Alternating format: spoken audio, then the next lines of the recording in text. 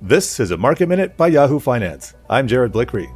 Waiting for Wall Street to settle, the three majors are trying to stay green, but all in all, a very quiet day for the markets, as the first day of the official Santa Claus rally is set to close.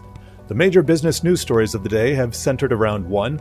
U.S. stimulus negotiations, now set to continue in the House on Monday, 2. Conclusion of Brexit negotiations between the UK and the EU, and 3. The carnage in Chinese stocks, where Alibaba is set to post its worst day ever, but off its lows for the day.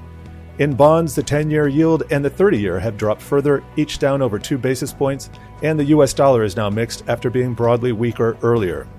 In commodities, natural gas is extending its slide, down 1.75%. WTI and Brent crude oil are about unchanged, while coffee and lumber are each up over 1.5%. Checking in on crypto, Bitcoin is off slightly, but most of the other names in the space are green, except for XRP, down another 5%, bringing the week's plunge to down 55%. Stellar is up 14% and Cardano up 10%. Check in with us again at 2 p.m. Eastern with our final market wrap of the day. For more market news and industry insights, head to yahoofinance.com.